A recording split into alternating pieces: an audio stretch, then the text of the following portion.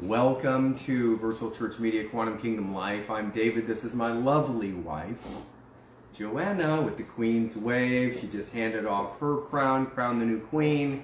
And so that finishes that chapter, and she is moving on with her podcast, Reveal the Diamond Within. And so that's going live this coming week.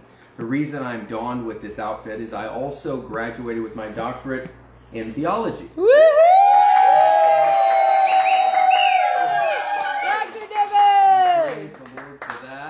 And tonight's message in that vein is entitled Theology, Neology, or Meology. Theology, theos, is the study of theos or God, or it's the study of words, or it's the Word of God, study of the Word of God. So I just got the theology degree, a doctorate, with a concentration in marketplace ministry. I love the marketplace because we get to place Jesus into the marketplace where he is radically needed. Amen? Amen. So, theology, theos, God, ology, study of, or the words of. So, theology versus neology. Neology is being on your knees before God to get to know him by his presence. His presence is his face, it's knowing his ways, it's knowing his acts, and it's becoming like him as we're transformed into the image and likeness of his Son on our knees where deep calls unto deep with the noise of his water spouts, all of his waves and billows of his presence wash over us, and we're transformed. In him we live and move and have our very being. Theology is great, but it can be cerebral, mental, intellectual. But neology puts us in his presence where the fragrance of his knowledge is then diffused in every place. So it's great to have a theology degree. But if all you have is a theology degree without neology on your knees knowing him, you become cerebral. The Apostle Paul had a theology degree, and he counted it all as dung for the excellency that he received in Christ. With his theology degree, he was out killing Christians thinking he was doing God a service. So theology, the study of theos, God, the words of God, the Bible, the basic instructions before leaving earth.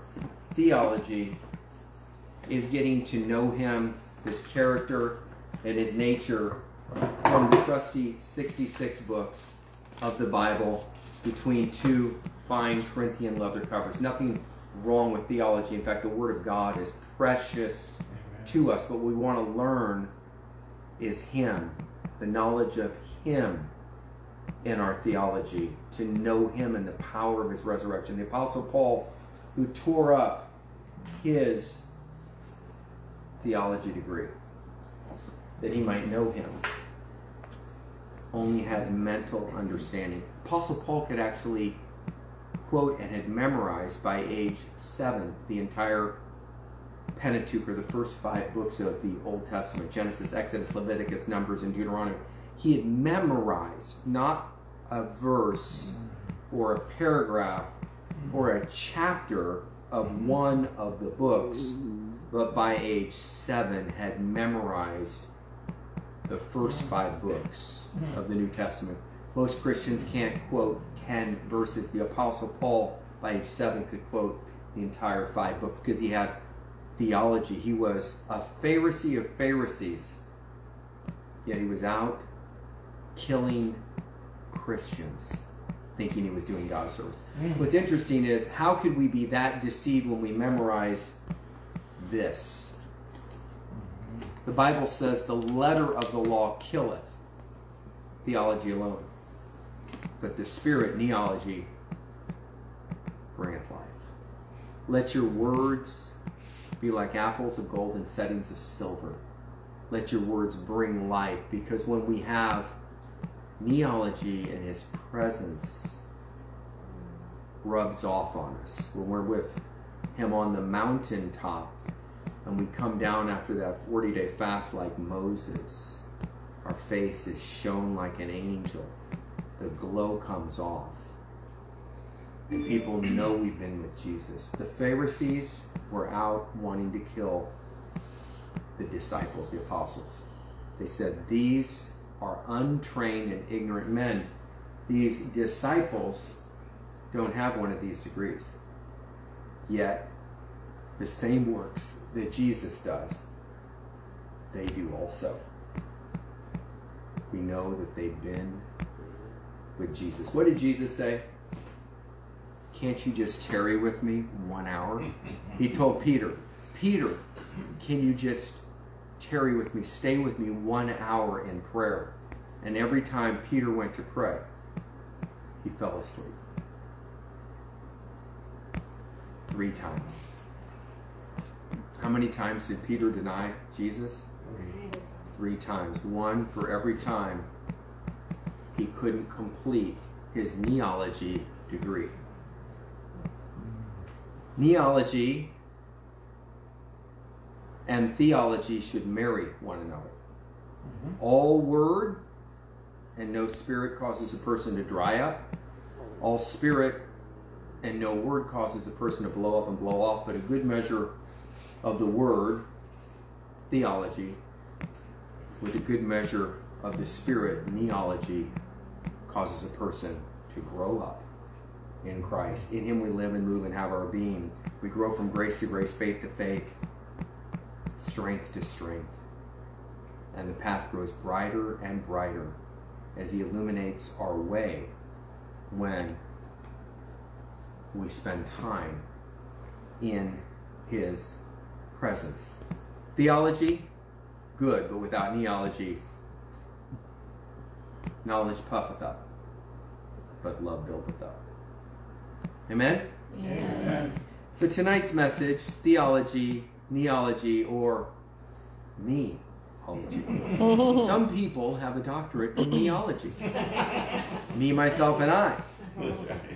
You know, I was joking with people I had when I was young. I wasn't born again. I still thought God's last name was something else prior to that time. Finally realized when he appeared to me in a prison cell in 1990 that he was the God of the universe and changed my life. Never looked back. 32 years ago. But prior to that, I was getting a doctorate in me-ology. Me, myself, and I. And I had mirrors everywhere in the house. It was difficult to get out of the house because I was looking at myself. Lucifer had nothing on me at the time, son of the morning. And so the joke was, well, what are you doing? I'm just hanging out at the house with 3 of my best friends, me, myself, and I, getting a doctorate in me-ology. People on social media with the selfies and the filters and the Instagram posts got a me-ology degree. I'll guarantee you this. When you get a degree in neology, regardless of what you get on a piece of paper here, we honor, education. I'm not diminishing it. I'm dressed this way on purpose tonight because I just graduated with my doctorate in theology. And we honor those that have gone before us and we stand on their shoulders. But apart from his presence, it's dry, PhD, piled higher and drier, right? But with a NEHD, we get into his presence and we go low and become humble. So, theology, knowledge puffs up, but love builds up. Neology, we go low and we come out with his humility and his presence. We become Jesus with skin on. And our love level is at a high enough level to where it's above somebody's issue level and we can reach down and bend over and stoop in kindness and lift them up. Meology needs to change to he-ology. The Father, Son, and Holy Spirit instead of me, myself, and I. So, I want to talk to you tonight about God's presence because God's presence comes from neology. And when you're on your knees before the Lord, you want to know what happens. He gives you a revelation of himself. And it drives you to the Word to find out where he said it, why he said it, and he confirms his word with signs and wonders. So God never speaks outside the guidelines of his word. He framed the world with his words. And if you say that he's speaking and it's something outside of the framework of his character, of his word, I have to question that. We'll test it by fruit. But tonight I want to talk to you about God's presence because there's a lot of things that separate people.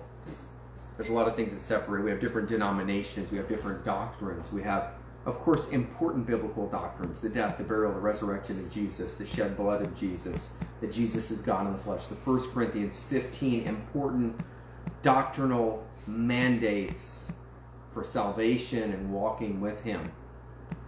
But then there's non-essentials. It was Rupertus Mandelius, I think, in the 1600s during the 30 Years' War, said this. He said, in the essentials of the faith, the death, the burial, the resurrection, Jesus is God in the flesh, that we need Him for our salvation. Apart from Him, we can do nothing. Those essentials of the faith, that we must have unity. In the essentials, unity. In the non-essentials, modes of water baptism, tongues, no tongues, whether or not Adam had a belly button being the first man. You know, those non-essentials. Liberty. We can agree to disagree agreeably. But in all things, charity, love. For if we have not love, we're like a clanging cymbal and a resounding brass, even though we have the degree. But we're many degrees apart from His character and His nature. Just quoting the word, for the letter of the law killeth, but the Spirit bringeth life. God's presence distinguishes us from all the other people on the face of the earth, not our doctrines alone.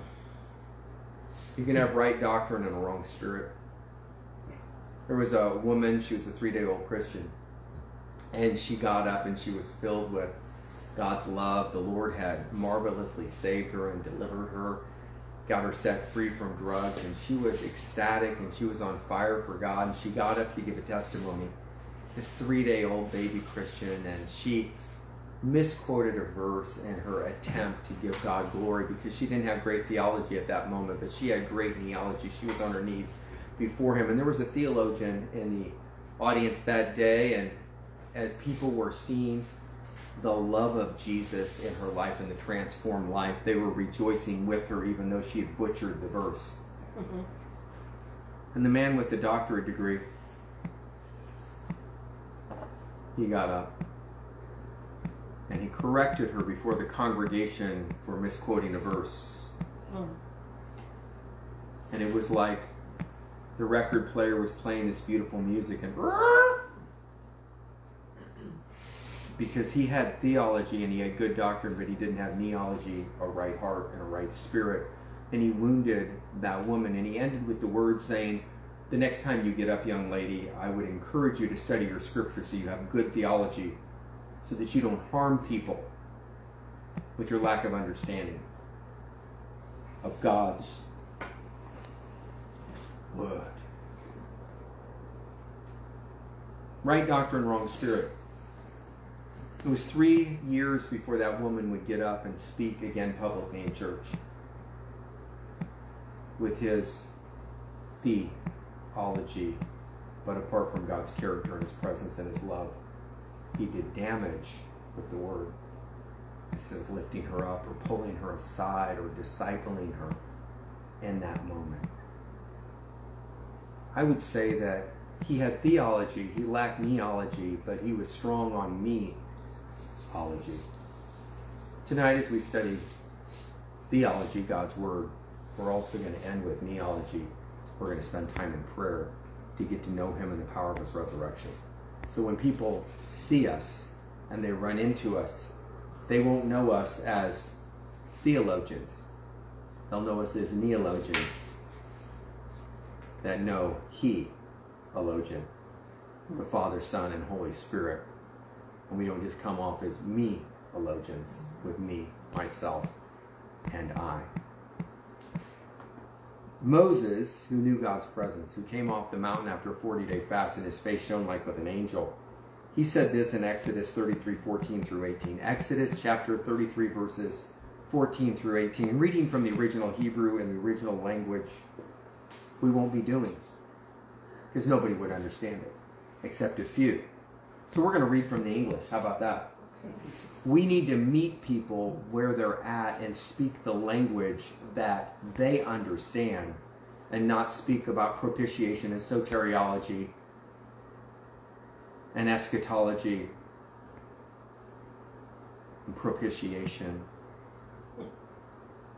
We need to meet people where they're at and speak the language. The Apostle Paul said, I became all things unto all people that I might win them more. Before that, he was correcting everybody. After that, he said, I declared to know nothing amongst them except Jesus Christ and him crucified. Wisdom of men's words only, but in the power of God. Exodus 33:10. When all the people saw the pillar of the cloud standing at the entrance of the tent, all the people would arise and worship, each at the entrance of his tent. So the presence of God is a manifest, tangible presence. When they would physically see that cloud, it would cause them to arise and they would recognize God was in the house. When I was in prison in Leavenworth Penitentiary in 1990, when Jesus appeared to me, the cloud of his presence appeared. And I reached my hands into the cloud. It was tangible. And at first I tested the Spirit. I said, do you know Jesus?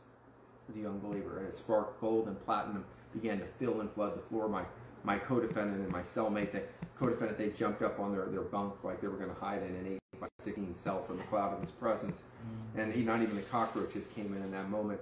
200 of those in there, and they were against the walls, I guess. But God showed up in that prison cell, and my point is this. I was like a young child. I went from cocaine dealer, jet airplane thief, and all the things go along with that, to born again, and then Jesus shows up in the cell, and then the glory cloud shows up. The cloud of his presence, I had the privilege of seeing and experiencing the cloud of his presence. And once you encounter him on your personal road to Damascus, and you have played in the cloud of his presence like a father plays with his child, it changes you. It moves you from theology to neology. And as much as my mind and brain, I've kind of got a quad-core processor in my mind, I can think on different tracks, have scripture memory from Genesis to Revelation. I've never tried to memorize one verse. Actually, I tried one for 3 months. I couldn't get it. But the Holy Spirit has given me recall. And when I speak, it's like I see a screen come down, almost like a teleprompter, and I can read verses. I just have that kind of scripture memory. The Lord will literally highlight. It's like reading off a teleprompter because of the gift of God that's within me. Now, if I gave glory to that gift, or if I gave glory to my scripture memory, I would miss the presence of God working from him. Instead, I'd be like, hey, Dad, watch this, the gift you gave me. Let me show you what I can do with it. Look how the people were moved. Glory be to me, myself, and I. I would no longer be a neologian or a theologian. I would be a meologian, and I would never introduce anybody to see the heologian, the Father, Son, and Holy Spirit. And then I would be one that on that day, Lord, did we not prophesy in your name and cast out many devils in your name and do many mighty works in your name? And he would say, away from me, doer of iniquity, I never knew you. We never had intimacy. There was never neology where you sought me on your face. You only sought me in crisis. You only sought me for the anointing so you could go preach. But we had no real relationship. You were transactional with me, not relational. Are you relational with God, or are you transactional? Do you only seek him because you need something like a genie in the bottle or cosmic bellhop? Or do you just only seek him in the Word to find out how to do your next teaching in a service so you can look like you have a tassel on your hat and you can look all dignified? Or are you willing to get close enough to the sheep as a shepherd to risk actually smelling like them that have a need? So Moses said this. Moses, who brought the Israelites out of Egypt with a staff and the presence of God against an entire army and a king or a pharaoh, was able to do it, not because he had a theology degree, but he had a neology degree in the wilderness for 40 years. So when all the people saw the pillar of the cloud standing at the entrance of the tent, the people would arise and worship, each at the entrance of his tent. So thus the Lord used to speak to Moses face to face, just as a man speaks to his friend. When you have neology, you'll hear his voice. I've got a book called Hearing God 25 Different Ways. I would encourage you to get that book, Hearing God 25 Different Ways by David Arabedian. Soon it will be Dr. David Arabedian. But Dr. David Arabedian, not the theologian, hopefully it comes off as the neologian who knows him. And as you read the book, you'll become a theologian as well. Thus the Lord used to speak to Moses face to face, just as a man speaks to his friend. When Moses returned to the camp, his servant Joshua, the son of Nun, a young man, would not depart from the tent. And Moses said to the Lord, see, thou dost not say to me, bring up this people. Thou thyself hast not let me know how they will send me. Moreover, basically Moses is saying this, King James Version, a little difficult to read. He's saying, moreover, thou hast said, I have known you by name, and you shall also found favor in my sight. Now, therefore, I pray thee, if I have found favor in your sight. Moses speaking to God, God, let me know your ways. That's the prayer. Lord, let me know your ways. The ways of God are not just how he empowers you to do it, but the purposes on why he's doing it. Psalms 103:7 says that God made his ways known unto his servant Moses. His acts were known unto the children of Israel. The miracles, the signs, the wonders, the manna from the sky, the water from the rock. Wonderful, wonderful acts of God. They came when Moses used his staff, when God spoke to him to use it. And Moses operated in the ways of God that released the acts of God. If you know God's ways, the acts of God will flow through you to people around you. Peter's shadow, God knew his... Peter knew God's ways after he denied Christ 3 times. See, you can be on this path where you make mistakes on the journey and lean back into God. And eventually you'll get to know his ways and his acts will flow through you. But you can know his acts. Sometimes you can even know a few of his ways and his character hasn't yet become part of you. But we're all on the journey together. We're growing and glowing, shouting and shining. So consider too that this nation is thy people.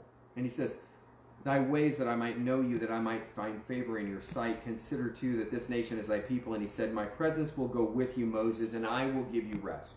So Moses wanted to know his ways. And Moses wanted God's presence through neology.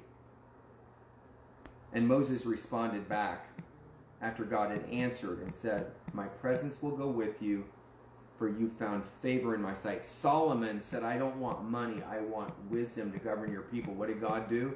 Because he asked for wisdom to govern God's people, God says, I'm going to make you the richest person on the planet.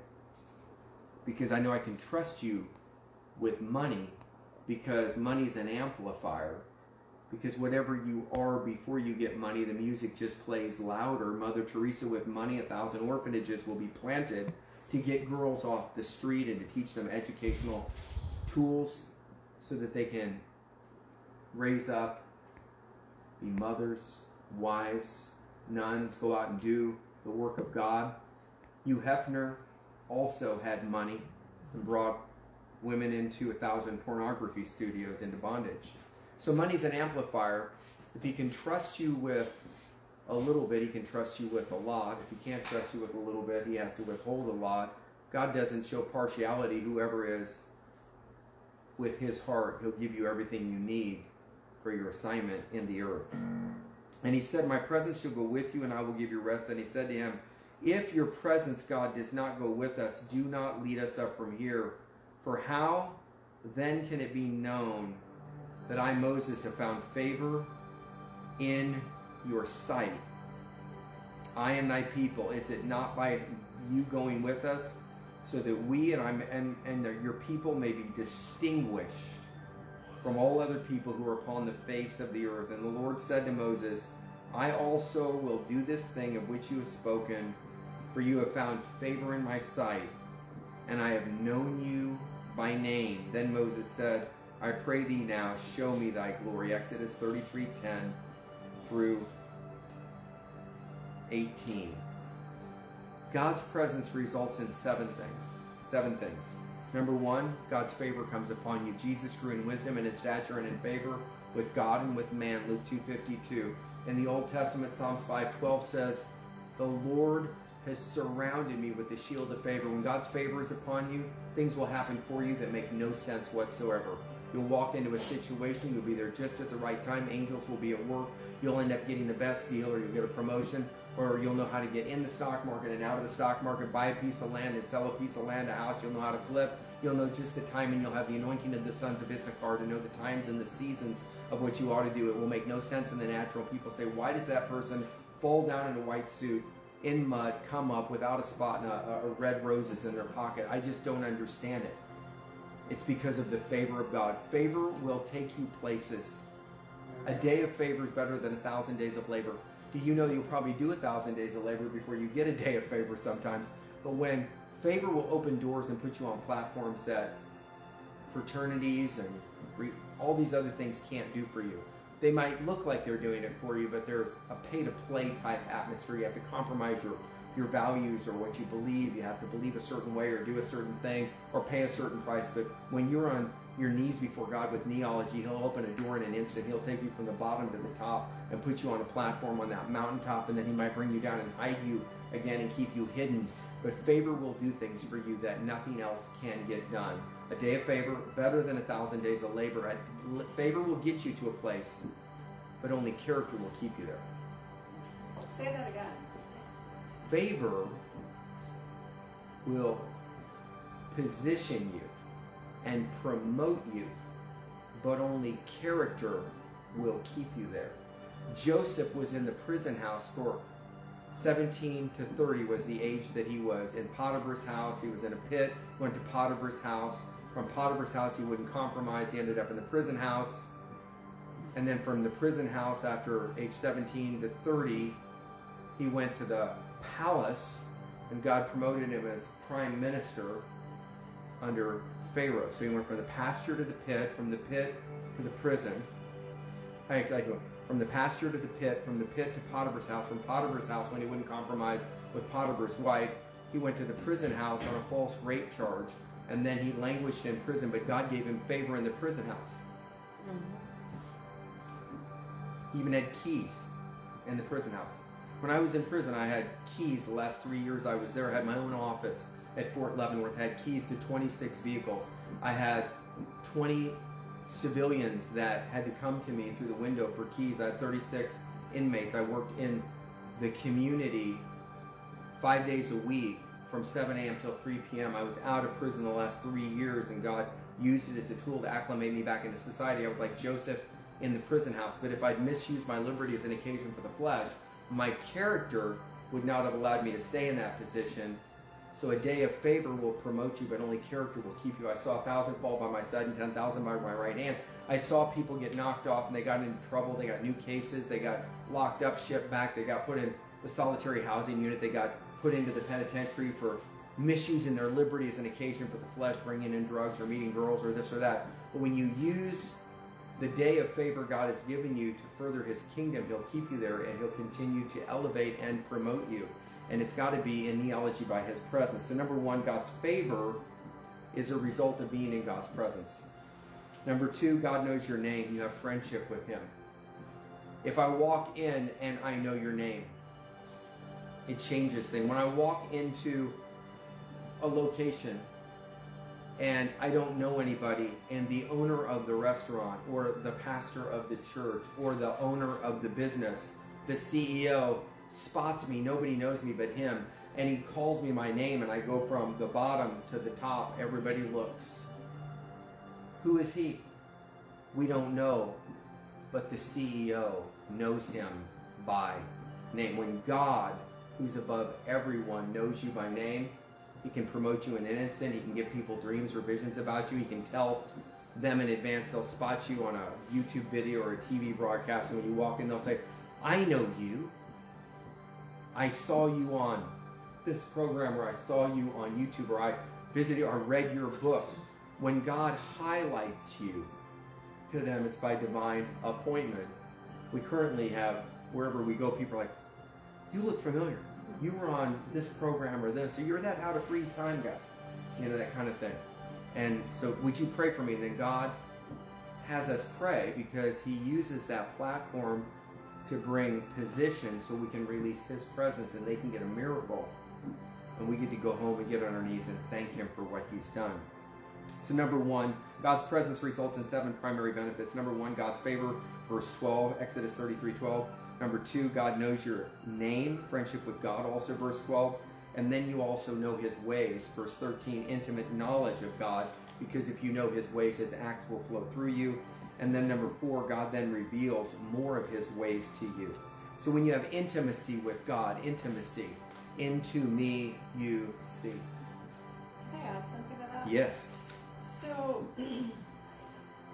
many of you are probably familiar with the scripture Jeremiah 29:11 and 12, but there's one part of that scripture that really has struck a chord for me in my walk with the Lord. And it's, for I know the plans that I have for you, declares the Lord. Plans to prosper you and not to harm you. Plans to give you a future and a hope. And this is the key part, you guys.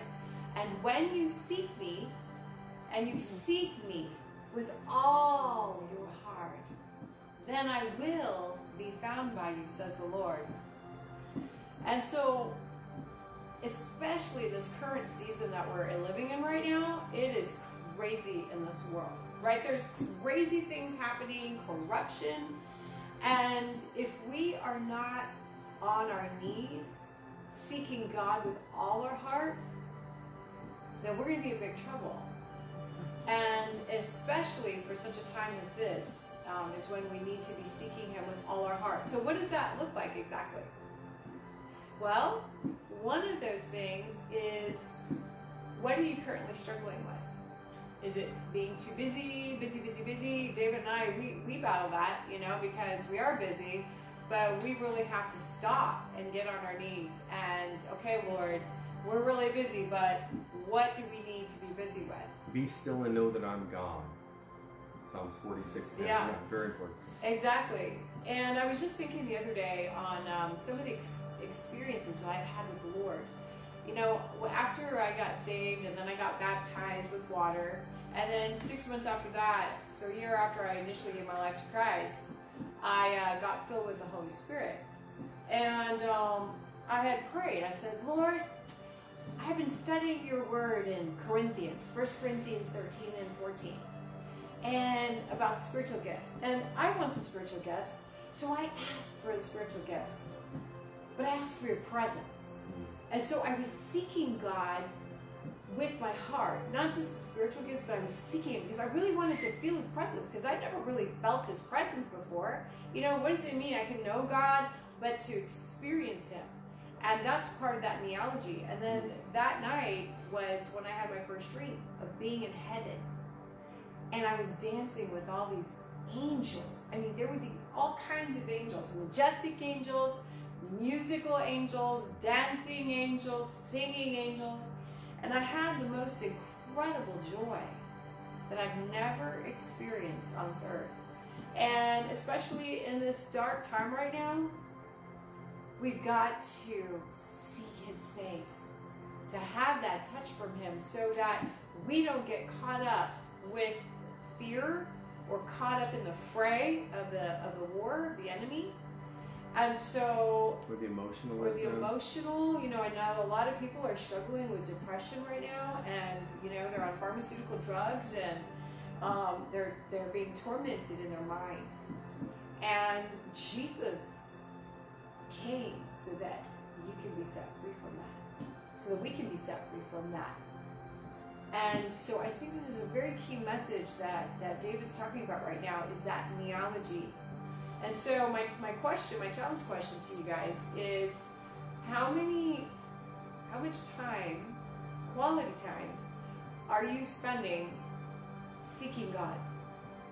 Because it can be easy to go through the entire day, don't ask me how I know that, and not do that.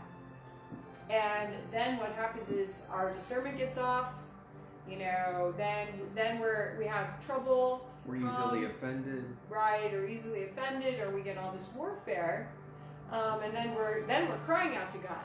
But the Lord wants us to get to that place where we're there first, before we have to cry out for help. And I'm just speaking to somebody right now. Amen. Be still and know that he is God. He will be exalted in all the earth. He will be extolled in the heavens. Psalms 46:10. To be still, it's interesting. is to literally stop and drop all your human weaponry and trust God to speak and to show up with his weaponry. For our battle's not against flesh and blood, but against the unseen realm of darkness. When we get to the end of ourselves, God begins.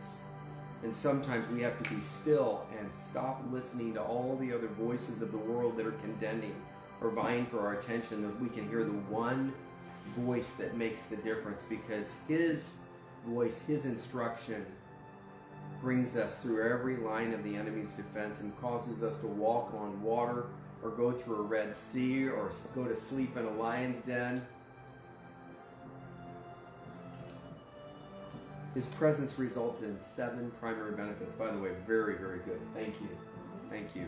So 1 Corinthians chapter 12, 13, and 14 are on the spiritual gifts. 1 Corinthians 12, brethren, I would not have you ignorant concerning spiritual gifts. And then he goes on for the next 3 chapters and outlines them. If God took 3 chapters on something related to spiritual gifts and he said he would not have us to be ignorant, I think we should study him. That should be a place where we park for a while. So I encourage you to read 1 Corinthians chapter 12, 13, and 14 on spiritual gifts, so we are not lacking information in that area, but we're in relationship with him on that matter, and then the gifts will begin to chime off and signs and wonders will happen. So number 4, God reveals his ways to us, verse 13. Number 5, we experience rest for our souls. Have you ever gone into your prayer closet all tight, scared, frustrated, angry, and once you sense his presence, it might be instantly, it might be 5 minutes, 10, 15, it might take an hour and a half, but all of a sudden you hit that overdrive and God's presence come in, that thin veil of silence comes in and changes the atmosphere. We might go in like a weak kitten, but we come out like a bold lion, like we're king of the jungle suddenly. As we come out, we're in control and we have God's authority and God's rest with us. So we experience God's rest for our soul, verse 14. Number 5, we experience rest for our souls, verse 14, Exodus 33, 12 through 18. Number 6, God's presence distinguishes us from all the other people of the face of the earth. They're different. I remember I had a dream. I was a year-old Christian. I was in Littleton, Colorado at a medium facility. There was at FCI Inglewood. And I was on this top bunk, and I had a dream, and it was a black and white dream. Normally I have dreams in vivid color, and this dream was black and white.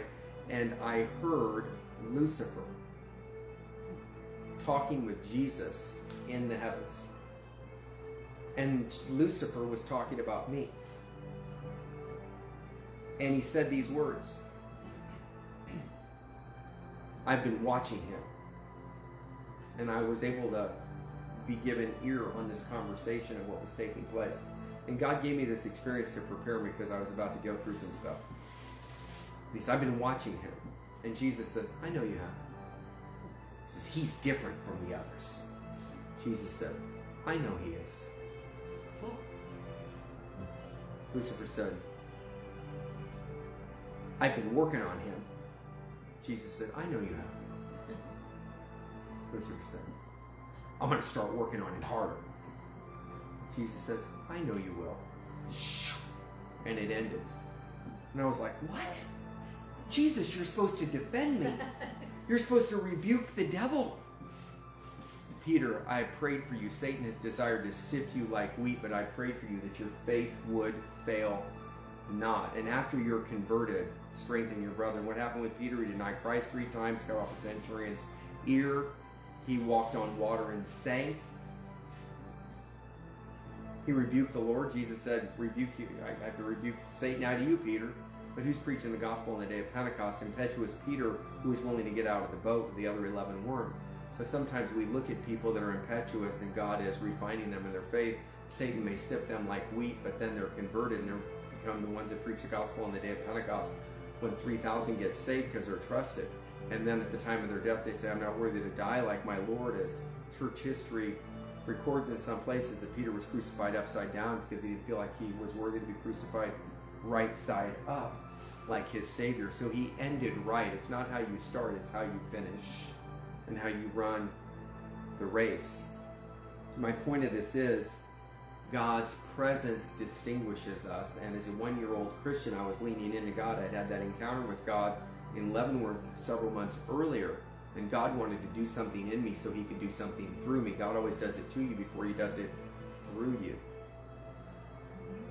You think that you're going through it because you've done something wrong. No, you're going through it because you've done something right. You've been chosen to be persecuted for his name's sake. He's refining you like gold in the fire. He's transforming you from grace to grace and faith to faith. He's raising you up. He's taking you from dunamis power to energia power that he might give you kratos power. He's giving you that supernatural dynamite power, but then you're going to be tested after signs and wonders begin to start, and you're going to go through some stuff. The Apostle Paul said, I bear in my body the marks of the Lord Jesus Christ, beaten with rods, day and a night in the deep. He went through some serious stuff, but when he came out on the other side, he wrote 2/3 of the New Testament. Are you willing to go through the stuff? If we suffer with him, we shall also reign with him. Okay, number 6. God's presence distinguishes us from all the other people on the face of the earth. Verse 16, Exodus 33:16. So when God's presence comes upon you, his presence will distinguish, it will separate between you, and even the devil will know he's different. She's different from the others. You think you've done something wrong because people rejected you at work. It may be because your presence, the anointing of the Holy Spirit in you, annoys the demons in them. Sometimes you get passed over for promotion, but trust me, when we're faithful with little, God will give us authority over much. And when God promotes you, no one can stop him. When you try to promote yourself, you have to keep yourself there. But when you wait for God to promote you, and you come from the prison house to the palace as prime minister, and your brothers have to bow down to you, but you don't use your position to lord over them. You use your position to save 2 nations with the authority God's given you. From the prison house to the palace as prime minister, and you save 2 nations. Can God trust you? It comes from neology and his presence, not just theology. Number 7, God's glory appears and manifests in and through your life. Verse 18, Peter's shadow heals the sick and casts out devils. When you walk into the room, do people feel a change in the atmosphere? Are you a thermometer where you just take the temperature when somebody walks in? Or are you a thermostat that changes the atmosphere when you walk in? It's spiritually cold in here. That's okay. Jesus and I are here. We're going to turn up the heat. Yeah, I want to add something to that. You know, that's a big place where the devil tries to get us, is trying to make us believe and come into agreement. Oh, you know, little me, I'm trying to be humble. You know, we don't walk in with that authority because we don't realize, we forget, we don't realize that authority that we have with Christ who is in us. We are that temple. So the fire of God in the Old Testament would have the flame inside the temple. So it shone bright. So each and every one of you, every one of us, we have that flame inside. So when we walk into that room, those devils in those rooms should be going, ah, whoa, she's in the room, God's in the house, or he's in the room, God's in the house. Because we're carriers of God. Right. And so I want to encourage you guys tonight, you know, if you've been feeling in that place where when you walk in a room, you've forgotten, you carry that presence of God. God is in you. You are the temple of the living God, of the living fire. Then we're going to pray for you tonight because the Lord wants you to walk into that room and then have the atmosphere change. We're designed to shine like that. You know, part of the podcast that I'm doing is called Reveal the Diamond Within. And each of us is a diamond on the inside. And the facets have been formed and forged in the fire. And so now it's time to let that brilliance come out. We've been forged in the fire, you know, through struggle, trials, and tribulation, or sickness, or whatever. And through those, God strengthened us. But now it's time to take authority when we walk in that room to be in His, to reveal and show that fire within. Amen. In Exodus 34:27, we're going to close out. Exodus 34:27, Moses came off the mountain with the 2 tablets of testimony, the 10 commandments. And it says in verse 29 that Moses did not know that the skin of his face shone because of his speaking with God. When you're in God's presence, there's a tangible transfer of the atmosphere of heaven that comes and it saturates you. It's an anointing, but it's more than that. It's the presence of God. And when Moses came down off the mountain, he didn't know that he glowed. Have you ever had one of those watches back in the day that had the little hands that you would put it in the light or put it under a light bulb during the day, and then it would glow at night on the hand so you could read your watch at night when nobody else could, and they came out with the LEDs with a little light, and those things became less important. But if you didn't put the watch in the sunlight and it soaked that up, it would not illuminate at night. And that's how we are. If we don't remain in his presence on a daily basis, we begin to fade. And Moses knew that he faded. And so it's interesting, it says, and Moses wist not, this is the King James Version, wist not or knew not that the skin of his face shone with the glory of God. Samson, on the other hand, is at the opposite extreme. It's really interesting. The only two times the words in the King James, wist not or knew not, are in relation to the glory of God are in these two places. One is Moses, who's completely caught up in God, and he's so caught up in God he doesn't even know he's shining with God's glory because he's beginning to fade, but he's thinking about the greater one. He wants to get back up in the presence of God. Instead, God sends him down to the people. Samson, on the other hand, Delilah, the hairdresser, Delilah said, the Philistines be upon you, Samson. And he woke out of his sleep and said, I will go out as at other times, as before, and shake myself. And he wist not that the Lord was departed from him. Saddest verse in the Bible, Judges 16:20 to me. Because you might say, well, Jesus on the cross is the saddest verse. Well, it can be, but it's a dark Friday, but it became a great resurrection. Nobody takes my life from me. Jesus says, I willingly lay it down. I willingly pick it up again. So you could say the crucifixion is the greatest verse, right? So Moses didn't know that he was shining with the glory of God because he was still thinking about the one. Samson had his head so deep in the lap of Delilah, the hairdresser, symbolic of the world and meology, me, myself, and I, my own pleasures, the lust of the flesh, the lust of the eye, the pride of life, the gold, the glory of the girls, the power, the position, the prominence, that he wist not that God had left him. Where are you at? Are you so caught up in the presence of God you don't even know you're shining? Are you so caught up in the lap of the world that you don't even know you've lost his presence? I want to end with this. 1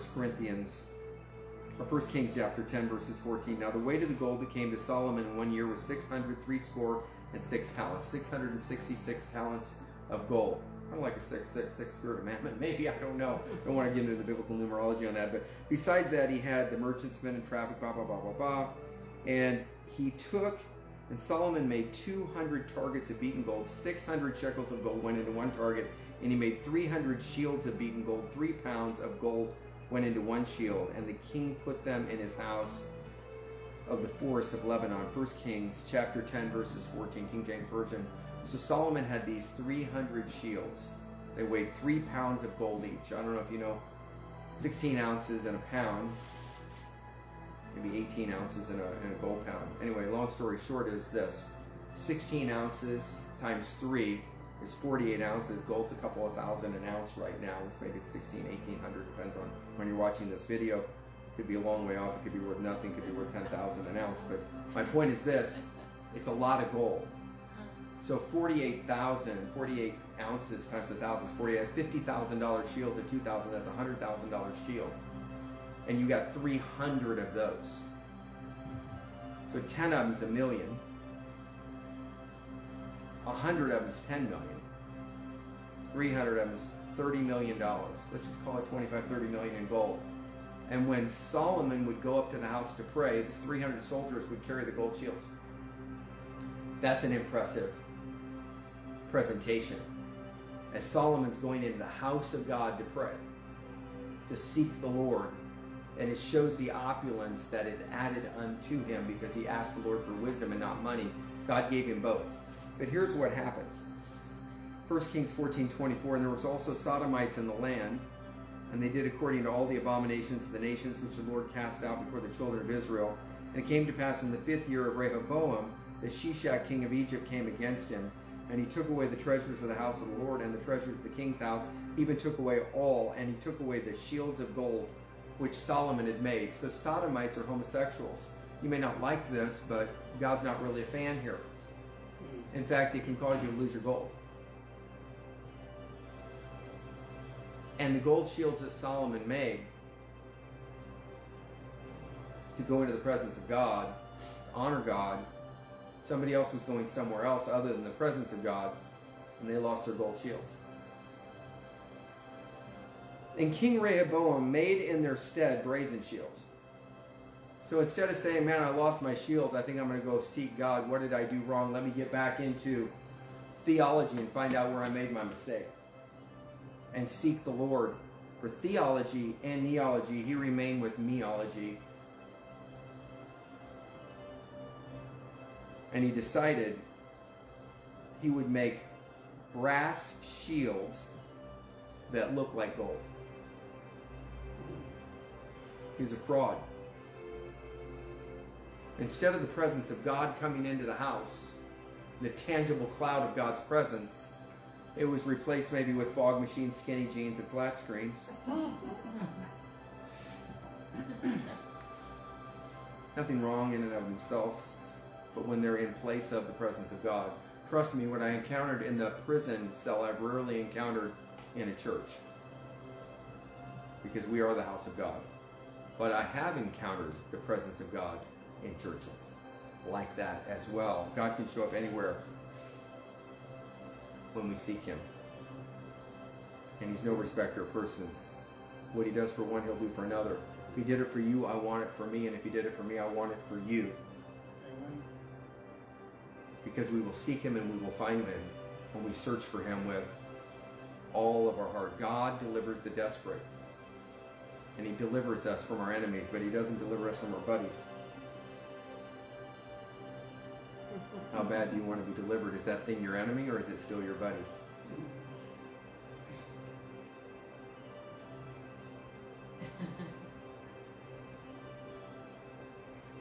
When you're ready, He's ready. He's always ready. And it was so. And King Rehoboam made in their stead shields and committed them unto the hands of the chief of the guard, which kept the door of the king's house. And it was so that when the king went into the house of the Lord, that the guard bare them and brought them back into the guard chamber. Wow. I bet they looked good in the sun. I bet they looked just like gold, didn't they? From a distance. Counterfeit. They were counterfeit. Mm-hmm. He didn't want to admit that he'd lost the divinity, the relationship, the gold. Gold symbolic of divinity. And he didn't want to admit that the relationship with neology had been replaced with the sodomite relationship and everything that goes with it. And now he has to replace that which was taken from him out of disobedience. Instead of repenting and being restored, like David said, against you and you alone have I sinned. Take not thy Holy Spirit from me. He says, let me replace what was stolen from me through my actions with the counterfeits. I'm not willing to pay the price for the authentic. And in the sun, they shine. And there's a lot of ministries today that had the anointing. I meet them in TV ministry. Sat under their ministries. Was greatly blessed. And now I'm with them. They've got brass shields. I don't ever want to be that person. Still honor them because you never know when that presence might come back on them. That anointing might come back on them. And I don't know what they've been through in ministry to have been tripped up, so I can't judge. Don't judge. Pray for restoration. Because Samson had his hair cut off, but he began to seek the Lord again. And his hair began to grow again. His gold shields began to reappear. And he destroyed more in his death than he did during his life. We want to make sure we retain the relationship of neology and the presence of God with that divine relationship with the distinguishing presence. And we haven't replaced them with pulpit tricks and theatrics and great sermons and PowerPoint programs and brass shields. Theology is good. Praise God. Doctorate in theology. But I want to be a double doctorate in neology in His presence. And I want to introduce people to the Father, Son, and Holy Spirit that they might know Him in the power of His resurrection. He ology, and the days of meology, me, myself, and I, have been exchanged for the Father, Son, and Holy Spirit. Amen? Amen. You want to lead us in prayer? Okay. You guys ready for prayer? Yes. Okay. Let's do it. So I want you to repeat up. Well, let me just And start. for this, I take off my hat. So Heavenly Father, we just all come before you today, before the throne room of heaven. And Lord, we come down on our knees. And we just decide today to seek you with our heart like never before, Lord. We ask for your tangible presence to shine within us, Lord God. That you would ignite the flame in those of us who feel cold. That you would ignite your fire within our soul where we've been beat down and worn down by the enemy, Lord. I pray, Lord, that you would ignite our spirit with your presence and with your love, Lord God. As we are in this season, Lord God, of time where we're in a battle, we are in a war. And so, Lord, you are our defender. But we have to be that one that carries that fire and releases that fire into the earth. We are the hands and feet and the mouthpiece of you, Lord Jesus. So now I ask, Father, that you would forgive us where we have not spoken up, where we need to say something. I ask that you forgive us, Lord God, where we've been silent and complicit and we came into agreement with the enemy. We ask, Lord God, for your mercy. You are a merciful God, and we just thank you. Your mercies are fresh every morning. And I pray for those who are battling depression right now and battling a battle in their mind. And Lord, we cover their mind in the blood of Jesus right now. And we send your fire and your presence to cover them and touch them right now. That they would be delivered of pharmaceuticals, Lord God, of antidepressants, Lord God, and any other crutch that the enemy has tried to bring their way. What? From the root. From the root. Soul We wound. speak healing to the root of the soul wound. In the name of Jesus. Father, we speak healing to the root of the trauma, the initial trauma. And I ask now, Lord, for your presence to come upon every person watching, listening. We command time to freeze right now in the name of Jesus, in that soul wound trauma that you had. And we command the timeline to freeze right now in Jesus' name. And Lord, we ask that you would encounter them in this moment, in their mind right now, in that moment where it took place. I ask that you step in, Lord Jesus, and you absorb it for them. And you show them that you are right there absorbing the fall, absorbing the pain, absorbing the trauma, absorbing the betrayal, the abandonment, the rejection, bullying. Whatever it is, Lord God, I thank you, Lord Jesus, for opening their mind's eye to see you now in that moment. And that they will never see it the same way, Lord, from this point forward. We pray, Father, right now, I thank you for healing and delivering them of the wound and healing their heart. I pray right now, Lord, for every broken heart, every grieving heart, every angry heart, every unforgiving heart, every jealous heart, every envious heart, every heart of poverty, Lord, or sadness or grief, Lord. Your word says you bind up the brokenhearted. So now I ask that you bind up every wound and every broken heart right now with the power of your word. Through the fire of your Holy Spirit to bring healing and peace and love and forgiveness and compassion and break every stronghold, Lord, and break every chain, break every lie. We thank you, Jesus, that you endured the cat of nine tails, struck against your body, ripping your flesh out. For us, he did it just for you. For you. Because he loves you. Jesus loves you so much. And he's so sorry for everything that happened. He's sorry for that moment that changed your life. But today is a day where your life can be changed again. It can be changed and you can be born again by the blood of Jesus. If you need to re-invite Jesus into your heart tonight, if your heart's grown cold, just say, Jesus, come into my heart. Change me. Cleanse me. Forgive me. Make my heart on fire for you. I thank you for dying for me, no matter what I've done or haven't done or failed to do. Thank you for dying for my mistakes so that I can start fresh. I ask for a fresh new start in my life today. Fill me with the baptism of your Holy Spirit. I open my heart to you, Jesus, and I invite you to heal me and deliver me. In your name, I pray.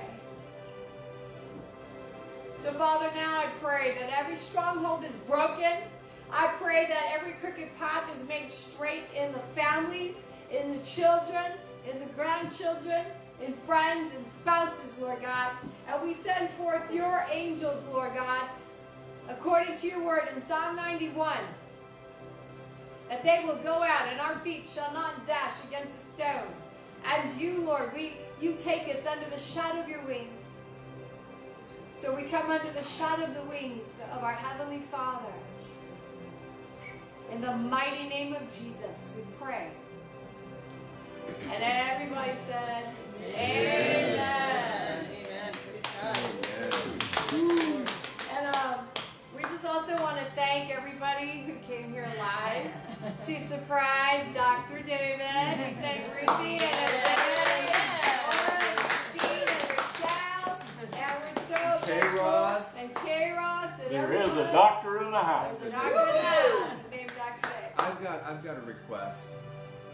If I've been a blessing to you over the years or just recently, when I've come across our videos, and I've been a blessing as a graduation gift, this is what I would ask for from you, that because my life was changed behind bars, because somebody sent me the Trusty 66 books of the Bible, the Bible, the basic instructions before leaving earth, and I was transformed in a prison cell with God, the Word, and the Holy Spirit. Jesus showed up.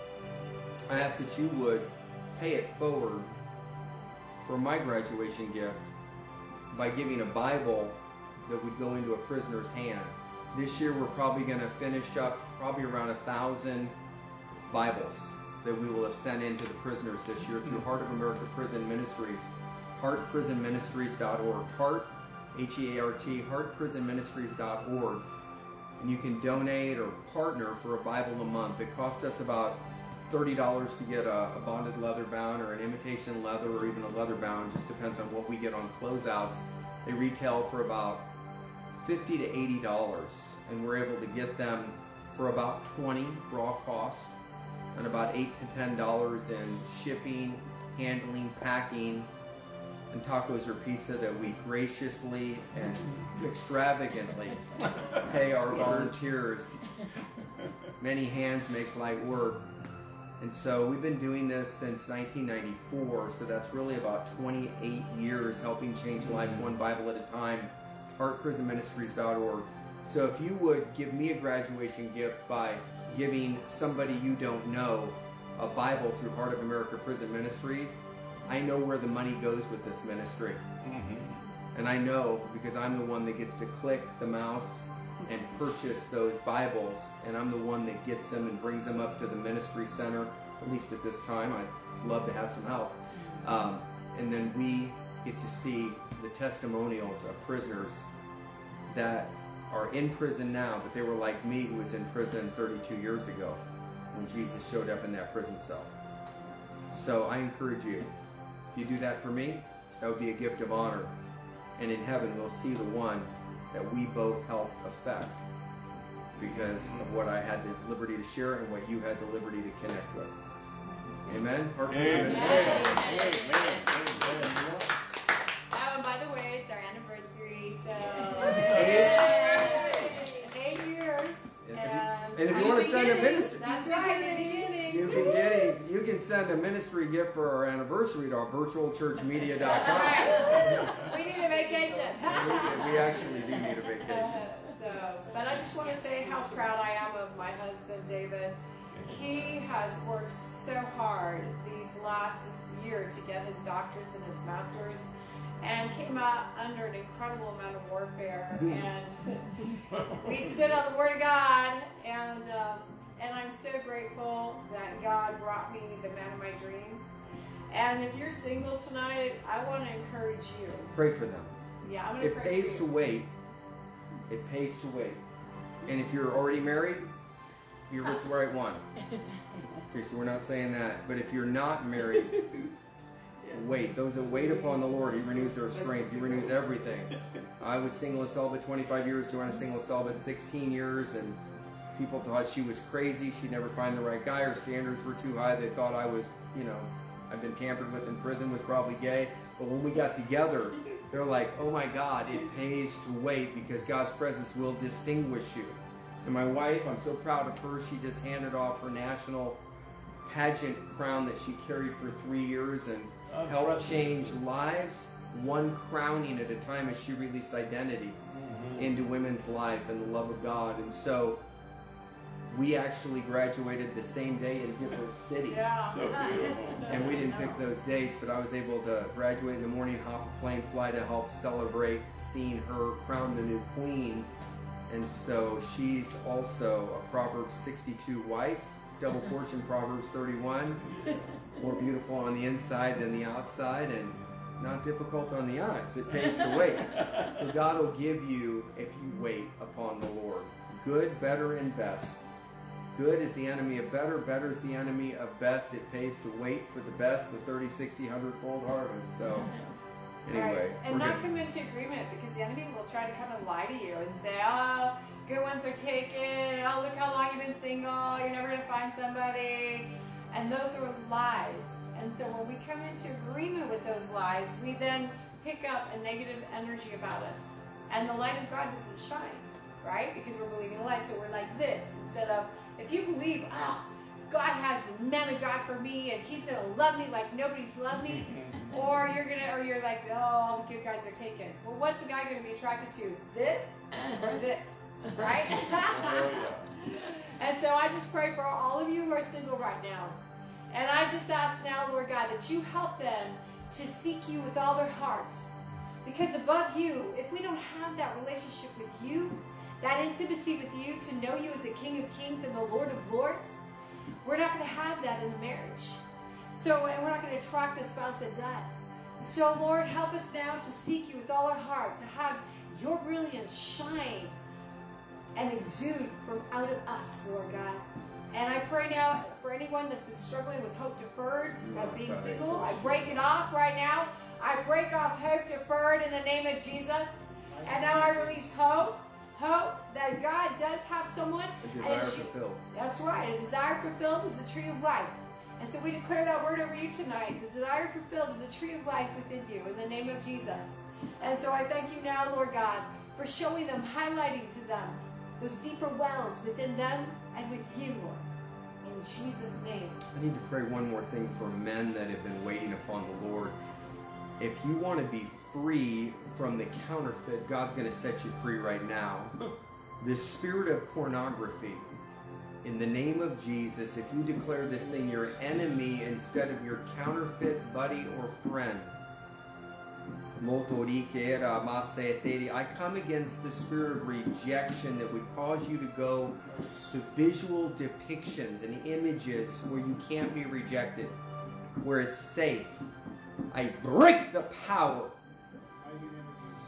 of rejection, and I pull that thing down out of your life. Every plant that's not been planted by my Heavenly Father should be rooted up. Thank you, Jesus. Right now. There, you got free, you just got free, you got free, you got free, you got free, you got free.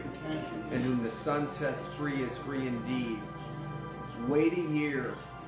Wait upon the Lord like Esther did in the book of Esther. She waited on the Lord, and God gave her a king. As a husband, amongst all the other women, God gave her a king as a husband. God wants to raise you up as a King Lemuel. So you can have a Proverbs 31 or a Proverbs 62 double portion wife. Consecrate yourself unto the Lord, and He'll sanctify you, and He'll recreate in your brain different neural pathways. He'll cleanse your mind by the blood of the Lamb. He'll give you a clean mind, new striations in your brain, new pathways, new thinking patterns. Put off the old nature, put on the new, which is renewed in the knowledge of Him, with theology and neology in His presence. He's setting you free, and today's a new beginning, because you're no longer rejected, because in the timeline the Lord has set you free from betrayal and rejection and uncreated it out of your life, and you are accepted in the Holy One. He loves you just the way you are, but He loves you way too much to leave you in this current condition. Will you journey with Him? Email us at info@virtualchurchmedia, info@virtualchurchmedia.com. We'll electronically send you back some materials at no cost to help you grow in the Lord. Because you might have been on your jet ride to hell, but God will put you on your journey to freedom. I'm David. This is my lovely wife, Joanna. We are the Herodians. We love you, Virtual Church Media, and we'll see you next time. God bless you. God bless you.